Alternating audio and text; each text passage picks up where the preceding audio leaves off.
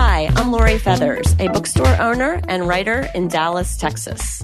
And I'm Sam Jordison, a publisher from Norwich in the UK. And this is Across the Pond, a podcast for readers of fiction eager to discover the most discussed and anticipated books on both sides of the Atlantic. All right, let's dive in. Hey, Sam. Hey, Laurie, how you doing? I'm good. I'd like to congratulate you and us. This is our 50th episode of Across the Pond. Yeah, good. I'm glad you congratulated yourself as well. Yeah, it is our 50th episode. So thank you, Laurie, and thank you to our listeners. It's been a blast so far. I think so too. You know, when we started doing this, I don't think I had in my mind any goal or expectation about how long we would continue, but it feels to me at least like 50 episodes has gone by pretty quickly. Yeah, really quickly. I can barely even remember when we started. Yesterday, was it? It feels like it. But no, it's been really just a lot of fun. And I'm so thankful for our listeners and for all the great guests that we've had on and just the creation and production of the wonderful books that we've had the opportunity to read and to analyze and to talk about. It's just been a really good experience for me personally. Yeah, me too. Yeah, I've read a lot of great books, and perhaps even better, I've had a lot of those books opened up to me even further by our fantastic guests who have explained what's happening in them so well and really brought them to life and made me think about new things in them. So it's been a really good experience for me as a reader. I hope it's made me a better reader, maybe. Yeah, it's always interesting, I think, that you read and you think you comprehend and you enjoy and appreciate a work of literature, but it's always just revelatory talking to the author because there are so many other dimensions that come to light that you might not have been aware of. So that's been a real treat. Yeah. Writers here, they're pretty fantastic. We like them here. All right. So what do we want to talk about today news-wise, Sam? Well, the thing I want to do is to draw everyone's attention, if you haven't seen it already, to an extraordinary newsletter on Substack that the great British author Hanif Kureishi is currently writing. So on Boxing Day, I think it was, in Rome, he had this terrible accident. In fact, let me read a bit from his newsletter because he fills in the background far better than I possibly could. So he says, I had just seen Mo Salah score against Aston Villa, sipped half a beer when I began to feel dizzy. I leant forward and put my head between my legs. I woke up a few minutes later in a pool of blood, my neck in a grotesquely twisted position, my wife on her knees beside me. I then experienced what can only be described as a scooped, semicircular object with talons attached, scuttling towards me. Using what was left of my reason, I saw this was my hand, an uncanny object over which I had no agency. So he had this fall and fell in a really bad way and twisted his neck and was unable to move it. And he's away in Rome. It's a really bad situation, just a nightmare for anyone. But he is dictating to his son Carlo this extraordinary newsletter detailing partly his progress in hospital in Rome, in Italy, but because he's such a great writer, he takes us to all kinds of other places as well. And it's philosophical, it's moving, it's sad, it's anxious about his wife and, of course, about himself. And it's also hilariously funny. So just before we started recording, I was laughing about the latest entry, which he's putting up there on Substack, incidentally. So if you Google Hanif Kureishi Substack, you'll find it. And he's talking about how his Italian doctor finds the way that Americans drink cappuccinos completely baffling. And he's saying to Hanif Kureishi, they drink them in the evening. I just can't comprehend it. It's like putting jam on pasta. I read that one too. I loved it. Yeah. And of course, my thought is, jam on pasta might be all right. Yeah, I've only been to Italy once and just to Rome, but I didn't know there was this, I don't know, maybe snobbery about like when it's appropriate to drink cappuccino and when it's not. But that was really funny. It's a really scary situation that he's in. I don't know much about his medical condition, but I understand that there was swelling around his spinal cord, and that's pretty much paralyzed him. And that's why he's dictating to his son this Substack newsletter. It's also just really cool, I think, because I get the impression that there's not really a lot of editing going on. He's just talking as though he'd be talking into an old-fashioned dictaphone, and everything that he says is going into the Substack letter. It's brave, I think, and also, like you said, a little heartwarming, a little scary. But can you give us a little background for maybe, especially U.S. listeners, Sam, that might not know much about Qureshi and what he's written? Yeah, sure. So he's been a big figure on the British literary scene, particularly since the early 1990s, maybe even before, in fact, because he wrote a play that became a film with Daniel Day-Lewis, My Beautiful Laundrette. And that was his first big break, really. And soon after that, he wrote a fantastic novel called The Buddha of Suburbia, which was one of the first, in a way, books about second-generation immigrants in the UK. Certainly one of the first to really break through and become mainstream. And he paved the way. In fact, Zadie Smith has said that he paved the way for a whole generation of fantastic writers like Zadie Smith. And The Buddha of Suburbia is this great, hilarious, but also very profound and moving book about a young British Asian man finding his way in South London in the 1970s, really, leading up to the 1980s. The novel kind of finishes with the dawn of Thatcherism. So quite a depressing note, really. But the great thing about the book is it's really life-affirming. You can tell that Qureshi's in love with the characters in that book. It's funny, and it's completely in love with pop culture as well. So there's all kinds of references to David Bowie. So David Bowie went to Hanif Qureshi's school. He was a few years older than him. So there's that connection.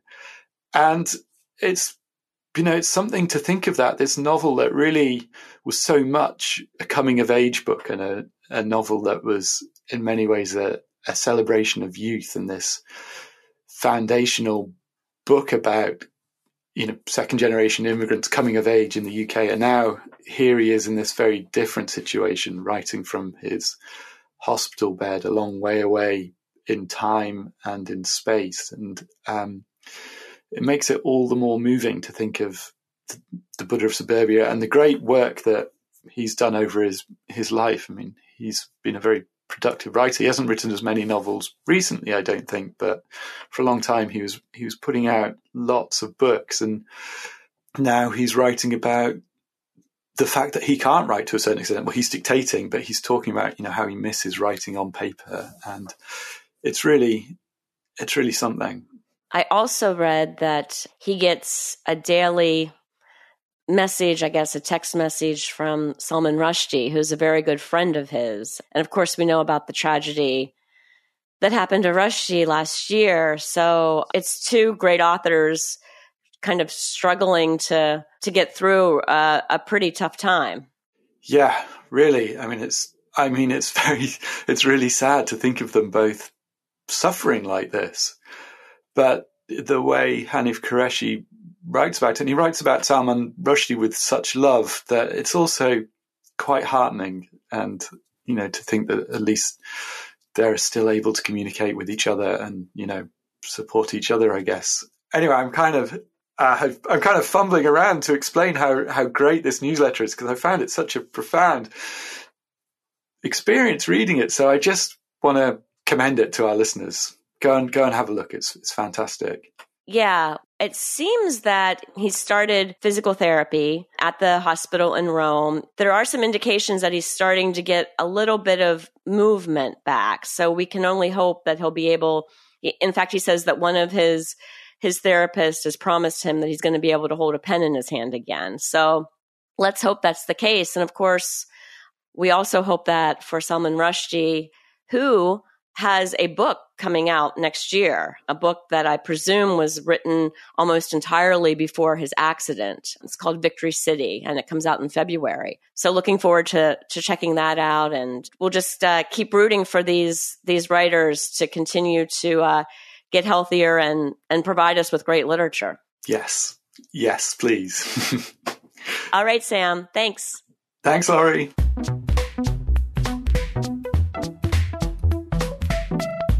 Hello, Across the Pond listeners. Sam and I are so happy today to have with us the author Maddie Mortimer, who will be talking to us about her debut novel, Maps of Our Spectacular Bodies. Welcome, Maddie. Hi, it's so nice to be here. Thank you for having me. We're very pleased to have you. Would you like to start out reading a short passage from the book? Yes, I will. I'm going to start from the beginning, seeing it's often a good place to start. Yeah, there are this will give you a little kind of insight into the two voices of the book. One is written in first person and the other is in the third. And we begin inside the body of our protagonist, Leah. I, itch of ink, think of thing, plucked open at her start. No bigger than a capillary, no wiser than a cantaloupe, and quite optimistic about what my life would come to look like. I have since ached along her edges. Delighting in my bare feet floorboard creeps across from where she once would feed, down to where her body brews, I have sampled, splintered, leaked and chewed through tissue, nook, bone, crease and node. So much, so well, so tough now, that the place feels like my own. Today I might trace the rungs of her larynx, or tap at her trachea like the bones of a xylophone, or cook up or undo some great horrors of my own. Because here is the thing about bodies. They are impossibly easy to prowl, without anyone suspecting a thing. Until, of course, they do, and then, of course, they aren't. The beginning of the end. Leah remembered two things about the beginning of the end. The first, the time it took the traffic lights to change. The second, the fact that nobody died. She was one crossing away from the place she needed to be, the surging rhythm of the city in her pulse, the day tripping quick towards rush hour. Her senses felt unusually alert, nicked wide open by nerves perhaps. It was nice, a nice change, to feel this exposed, this alive, while standing at a red light waiting for the world to resume itself. A man in a suit that was too small for him sighed heavily and hailed a taxi. Two women spoke loudly on their phones, slices of their conversation burying themselves into the back of her neck. I told him, I said, you can't help how you feel. Book the 2:30 slot tomorrow. There's some leftover casserole in the fridge you can microwave. No cash, I'm afraid. Won't be late. God, I always feel so bad. Remember to feed the cat. Leah pinched the velvet of her earlobe and thought about tragedy. Which poet was it that said an abiding sense of tragedy can sustain a man through temporary periods of joy?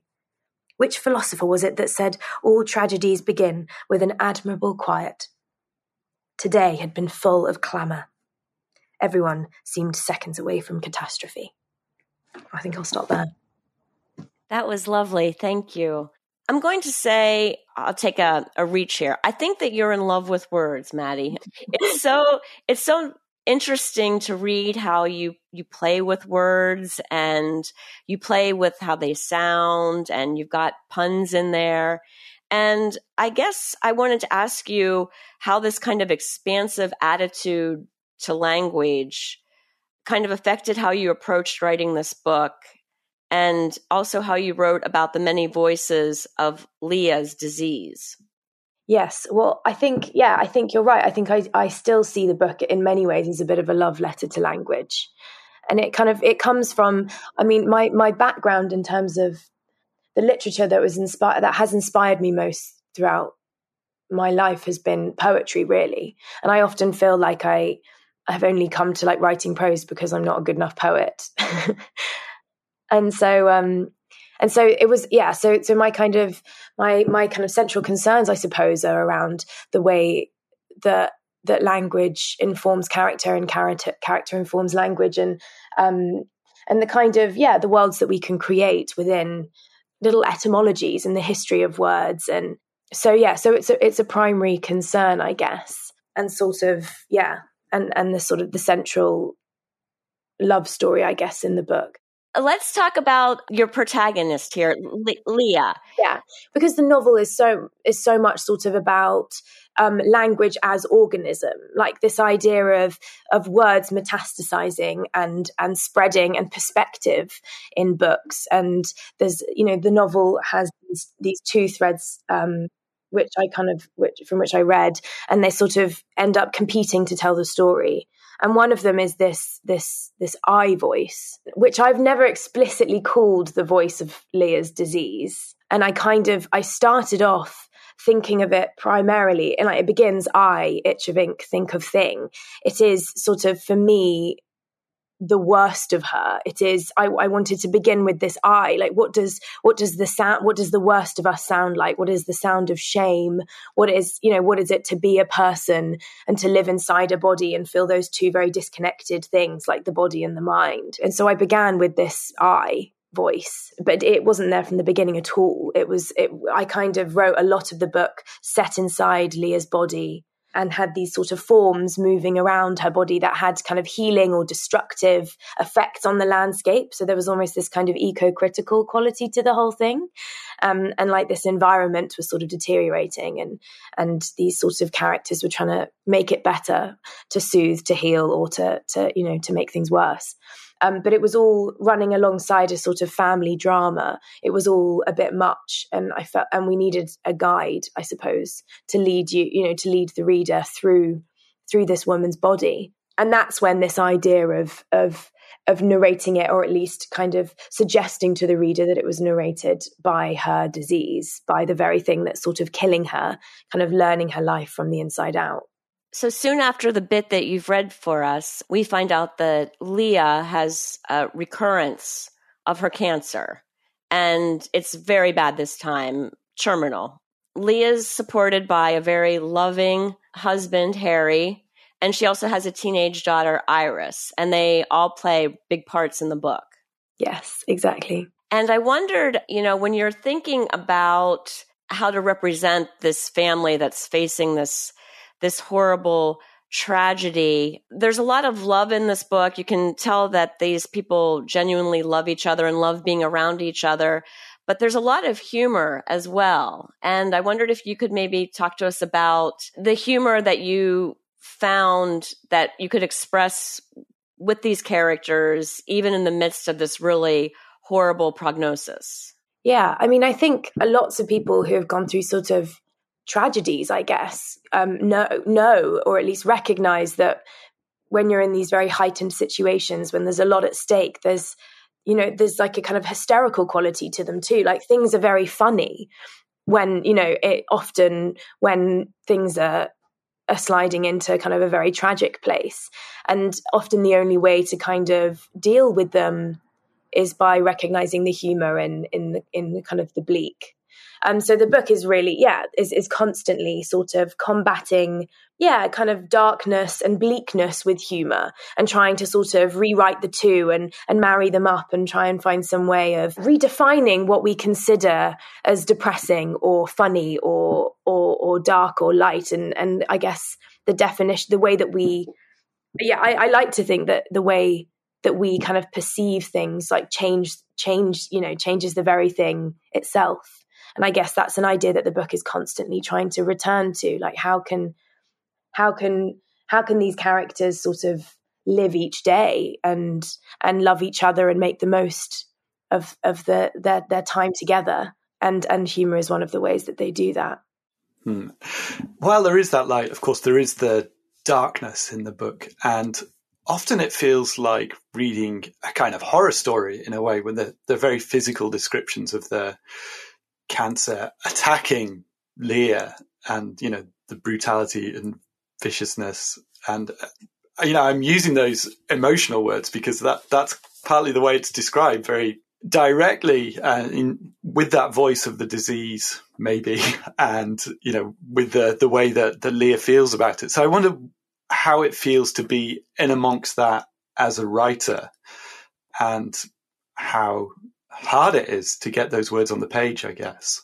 Yeah, it's interesting. I think it kind of comes down to the sort of like a writer's disposition a little bit in terms of how your brain functions. Like, I think that I've always been quite drawn to horror. I've kind of grown up loving horror movies, and I love, like body horror in fiction as well. And so I think that it was always going to be this like very kind of visceral thing.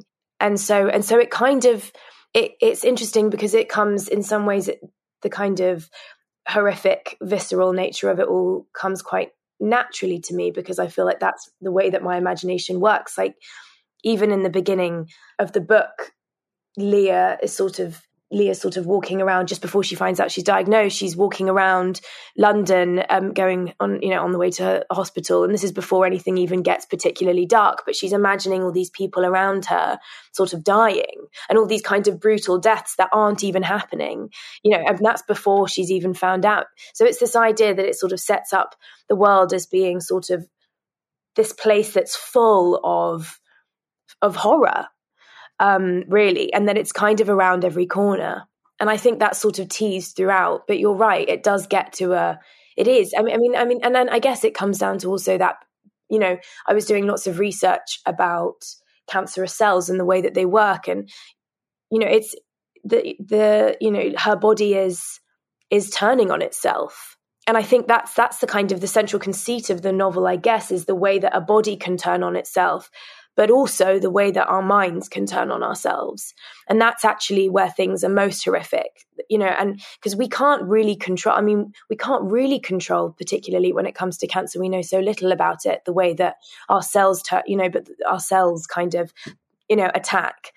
But the thing that we sort of, that we almost can, or at least the great struggle of kind of, I don't know, human existence, I guess, if it's not such a kind of grandiose way of putting it, is the battles that we have with ourselves, with our brains. And I guess I wanted to use the cancerous cell as a metaphor for the relentless, like dark, the kind of how relentlessly horrific and torturous we can be to ourselves, rather than the other way around, I suppose. There's a lot of guilt and there's a lot of regret in the book when Leah kind of looks back at why she thinks, she's kind of convinced herself in some ways that she is partly responsible for how sick she is. And I think this is quite common within patients of lots of different illnesses, that we try and attach some sort of autonomy to the way that our bodies are functioning or not functioning. And so she's sort of looking back on her life and trying to forgive the various failures and secrets and mistakes that she's made, and I guess in some ways, is partly unsuccessful for a lot of it. And she's also terrified, and fear is something, that can turn our world into a much darker place. And again, it's all contained within us, isn't it? It's all a matter of perspective. Mm. Leah grows up in a very religious family, but she really doesn't carry the religion forward to her personal life as an adult. And I think one of the most complex characters for me in the book is Anne, Leah's mother. I love Anne. And at one point, Anne thinks Leah's life had been her greatest theological problem. And I wondered, with respect to kind of Anne and how she relates to her daughter and her daughter's illness, what do you think what were you trying to say about faith and religion in the book? Well, I guess it comes down to this idea of, the problem of evil, I guess. It's punishment, isn't it? It's why bad things happen to supposedly good people, why terrible things happen to people with faith and without faith, and how, God chooses, I guess, what he does to various lives. And for Anne, that's, I think I like to think of her as I think at the beginning of the book, she's a bit of like an anti-intellectual, really. Like she's married to Peter, who's a vicar, he, by nature and by profession, has had to think about his theology. But I think Anne has sort of taken it for granted, has never had to analyze it much. And it's just sort of assumed, which is why I find, but she feels it deeply. And I don't think she really knows how to explain it, which is why I feel she's like sort of the most tragic character, because she just has no words for the things that she feels. She has no way of really expressing what it is that's going on. And there's great tragedy and great sadness in that. And part of her journey throughout the novel is kind of finding the words for the things that she thinks and feels. But yeah, Leah having, kind of sliding towards death, I guess, becomes a great problem for Anne, but also she is her greatest theological problem, because Leah from the very beginning of the book just doesn't feel God's presence. She just doesn't believe it. She's sort of waiting around for him and doesn't kind of understand why she feels his absence, and wonders whether there's something that's within her that sort of repels him. And I think that kind of partially comes down to also this idea of mischief. Like, she's quite a mischievous child. She's kind of drawn to dark things. And, the first bit of literature she gets her hands on or whatever is obviously the Bible, having such religious parents. And she's kind of drawn really early to like the gory, dark bits of the Bible, because there are a lot, and she's excited by that stuff. And Anne obviously sees this as a kind of devilish side of her daughter that she cannot understand. How this child has this sort of unexplainable, darkness to her soul and to her interests. And her darkness, I guess, is creative too. Like she kind of draws these very disturbing drawings. And I hope that sort of answers your question a little bit about how Leah is Anne's great theological problem. But I think the faith kind of issue in the book, or at least its role in the novel, is an interesting one, and she doesn't completely kind of denounce it entirely. There's definitely this sense that it's this problem for Leah, that it's not, her faith is something that she's sort of grappling with throughout, because she does address God. She just think of God occasionally. And it's sort of like she can't detach herself entirely from those things that have been handed to her. Talking about being drawn to dark things, I wonder if you could tell us about the character of Matthew, and whether in fact he is a dark thing. If you could tell us about the role he plays in the book and his relationship with Leah. Yeah, well, interestingly, I think he's sort of indivisible from Leah's relationship with Faith a little. Like, I always see Matthew and God sort of almost as the same character in the book, and they're sort of interchangeable. I mean, there's a bit at the end where Leah makes some comment, also has some kind of like revelation about him sort of, keeping the Lord's seat warm when the Lord felt absent, and them doing kind of the opposite for each other. Matthew is this orphan who turns up at the parish, the vicarage that Leah grows up in, and is sort of taken in by her parents and becomes a kind of brotherly figure to her, I suppose. But she's also sort of captivated by his unknowability and his beauty. At the age of, I think she's 12 when he turns up, and he's like 16 or something. Yeah, that's it. And he sort of ends up becoming the sort of great love of her life, I suppose, and is defined by his absence more than his presence. And he comes and goes, and so she, and in the way that God is often, for even believers, defined by his absence rather than his presence. And he becomes this symbol to her of everything, of a life outside of the parish one day that she might be able to kind of achieve, but also of this life of sort of passion and romance. And he's sort of the classic romantic hero throughout the novel, but I wanted to kind of find some way of interrogating those romantic heroes that we're sort of given in the great kind of Gothic classics like the Brontes, Wuthering Heights, and all of that. There's constant references to Heathcliff and stuff. And that's just, I grew up sort of loving the Brontes, and so they were always going to find their way in there. But yeah, he's a really interesting one. I actually enjoyed spending time with them and him the most. And I was talking about this recently at an event or something, about the way that he sort of ran away from me in the end as a writer. Like, I loved spending time with them so much. I actually didn't know where it was going.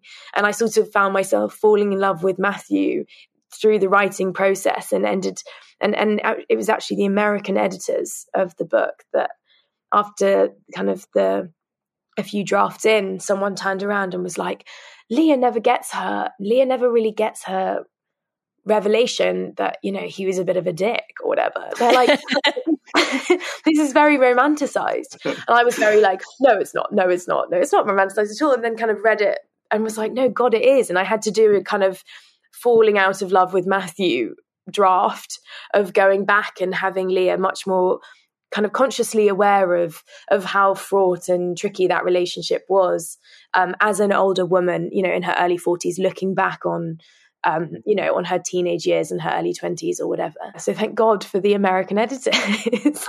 I want to ask about this editorial process now. So you had UK editors and American editors at the same time.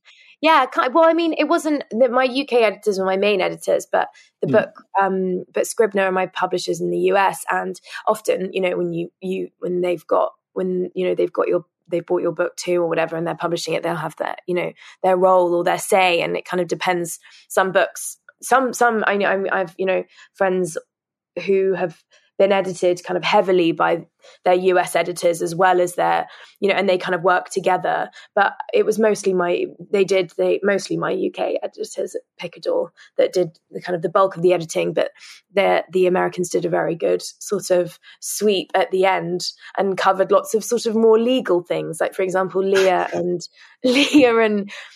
was younger, or at least Leah, when she started having kind of romantic feelings for Matthew, was quite young, in a very kind of like British way. It was all like way, and the American editors were like, we're going to run into problems here. You need to up her age. Like, can 12-year-olds feel desire? And I would be there on Zooms being like, yeah, I felt desire when I was 12, and had to kind of, you know, just rethink the language of it all. But it's interesting, the different markets and the certain things that are acceptable. And I think in certain, I don't know.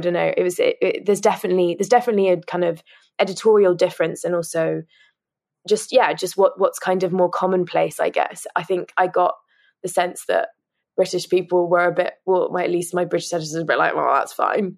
And we're so uptight in the States. So uptight. So I'm an editor myself, I should explain. So I'm really curious about a lot of things that must have happened in this book. And one, to get right into the nitty gritty, and I have to apologize slightly to our listeners because it's a very visual thing, is the way the words are set on the page.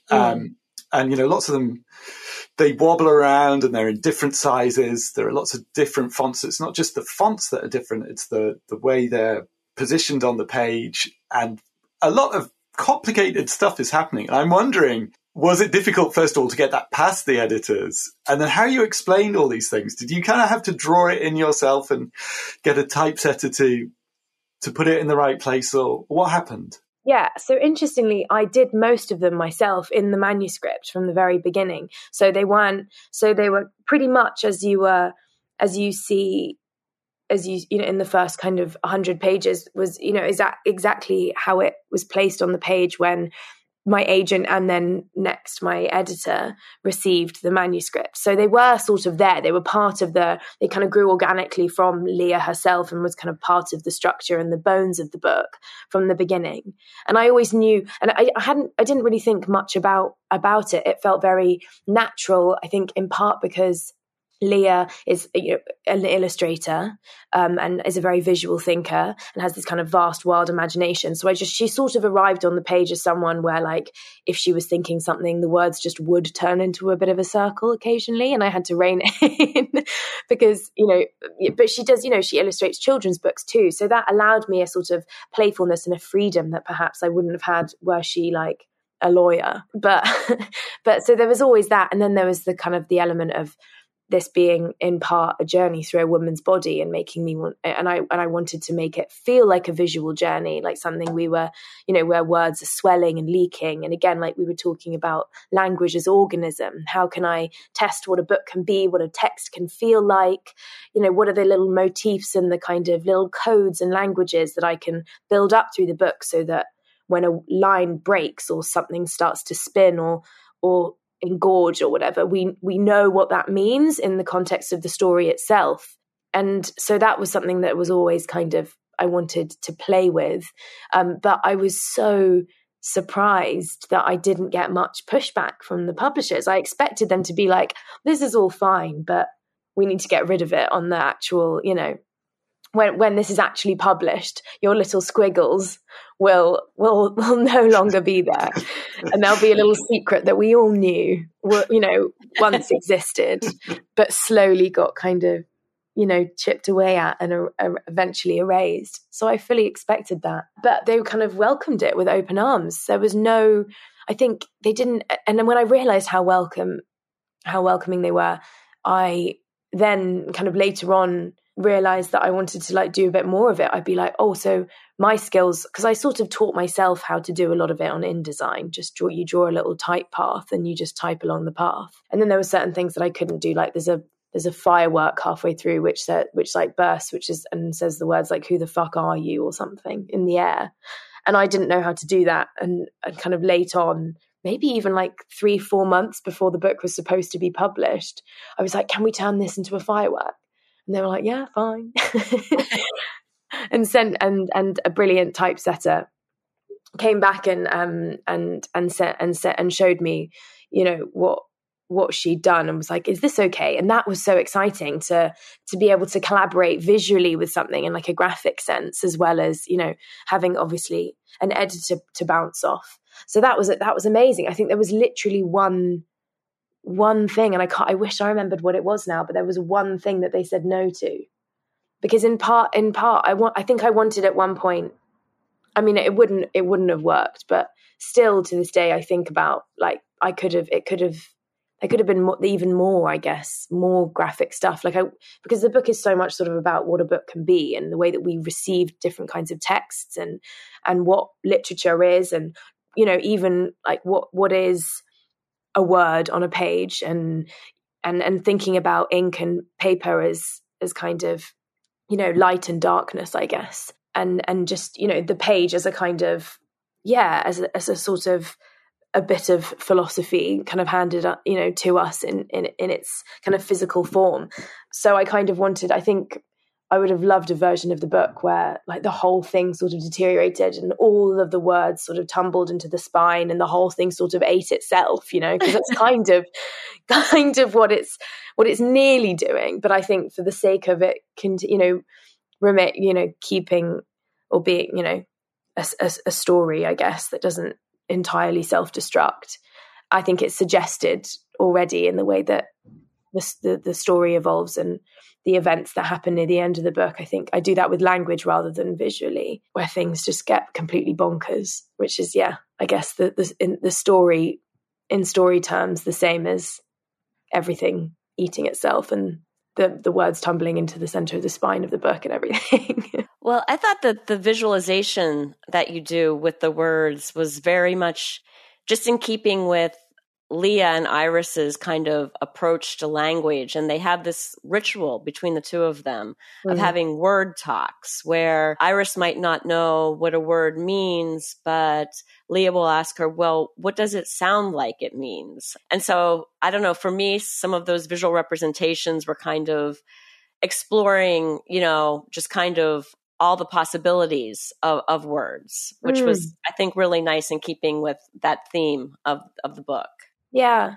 I love those. Those were really lovely to write, actually, the word talks, and this idea of us, of Leah trying to pass on to her daughter to really kind of, to never be certain about what things mean, and to kind of keep as open as possible to how fluid and unstable words can be. And I think there is this sense throughout that in part Leah is sort of preparing her daughter for her for her death in some ways, this idea that they might be able to sort of beat death by redefining it, or at least prove to Iris that there are many ways that a person can continue to be.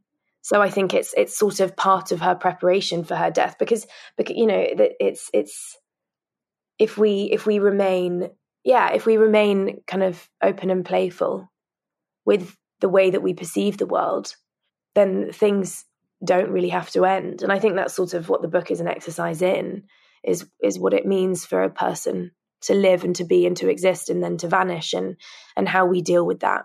Yeah, I thought very much that the book doesn't have a happy ending, but I feel like it does have a hopeful ending. I wanted to ask you, I really didn't realize how personal this narrative was for you until I read the acknowledgments at the end of the book. And do you want to talk about, and maybe it's too personal, but how difficult was this book for you to write? I don't know. It's a tough one, because I didn't set out to write about anything I had experienced. And it's a tricky one, because people like to kind of, to talk about the personal element, I guess. My mum died of cancer when I was 14. But in some ways it wasn't hard at all, because I had the fact that it was fiction. Kind of, I think it would have been much harder if I'd sat down and tried to write about my mum and my experiences with her. And there's a lot of that. There's a lot of that's kind of crossed over from us into Leah and Iris. But that was something I didn't feel particularly in control of. And so Leah and Iris sort of protected me from the difficulty of it all, because they were just so themselves. And the book had so much to teach me about my mum's death rather than the other way around. I didn't feel like, and I certainly didn't set out to write about her. But yeah, I think that's what's been so magical about it, is looking back and seeing how much, as a kind of, writer of fiction, how much the work has to be its own thing, and how you have to sort of relinquish control a little and let it lead you. And so I think throughout most of it, it was actually more a delight than it was difficult, and loved spending time in that relationship and with them, because I felt I was sort of, in communication with something that I had once experienced, and finding some way of sort of preserving it. And it felt really magic, because it did feel in moments like, being able to lay down something that I felt my mum had given to me. But by the end, I think going back over those kind of last few days, and kind of us experiencing her die, those last few pages were certainly the most sort of, I guess, close to the bone, semi-autobiographical, I suppose, and much more so than the rest of the book. A lot of it is completely made up, and that's frustrating too, to have people be like, "I didn't know your mum grew up in a parish or whatever," and it's like, no, it's all completely made up. And if anything, they're all more me than they are her anyway. But no, that by that end, there was a lot of kind of the final 30 pages were pretty much what our family sort of went through with her dying, and that was just a very surreal kind of offloading of things that I never thought I'd be able to put into words, and incredibly emotional and very, and I did write it sort of feeling like it wasn't me doing it, feeling like I was some sort of conduit for something bigger, better, greater than myself, I guess. And that was very humbling, and something that I'm not sure I'll ever have again. And I'm sure that I'll probably spend the rest of my writing life sort of looking for that feeling again, when it's just not you, and you're just, and it's the most precise writing I think I've ever done as well, in that we didn't, not a comma, like barely a comma has changed since the very, very first draft. And I think that's quite rare. I mean, after all, the Americans got their hands on it. Those Americans. Those Americans.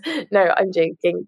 But I think that's quite rare to have, kind of word for word, the very first time those, words hit the page, I guess, to have remained and formatted and everything, completely untouched is quite a thing.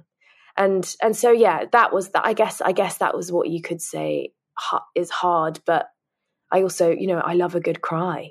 And I think that writing is a sort of form of self-flagellation.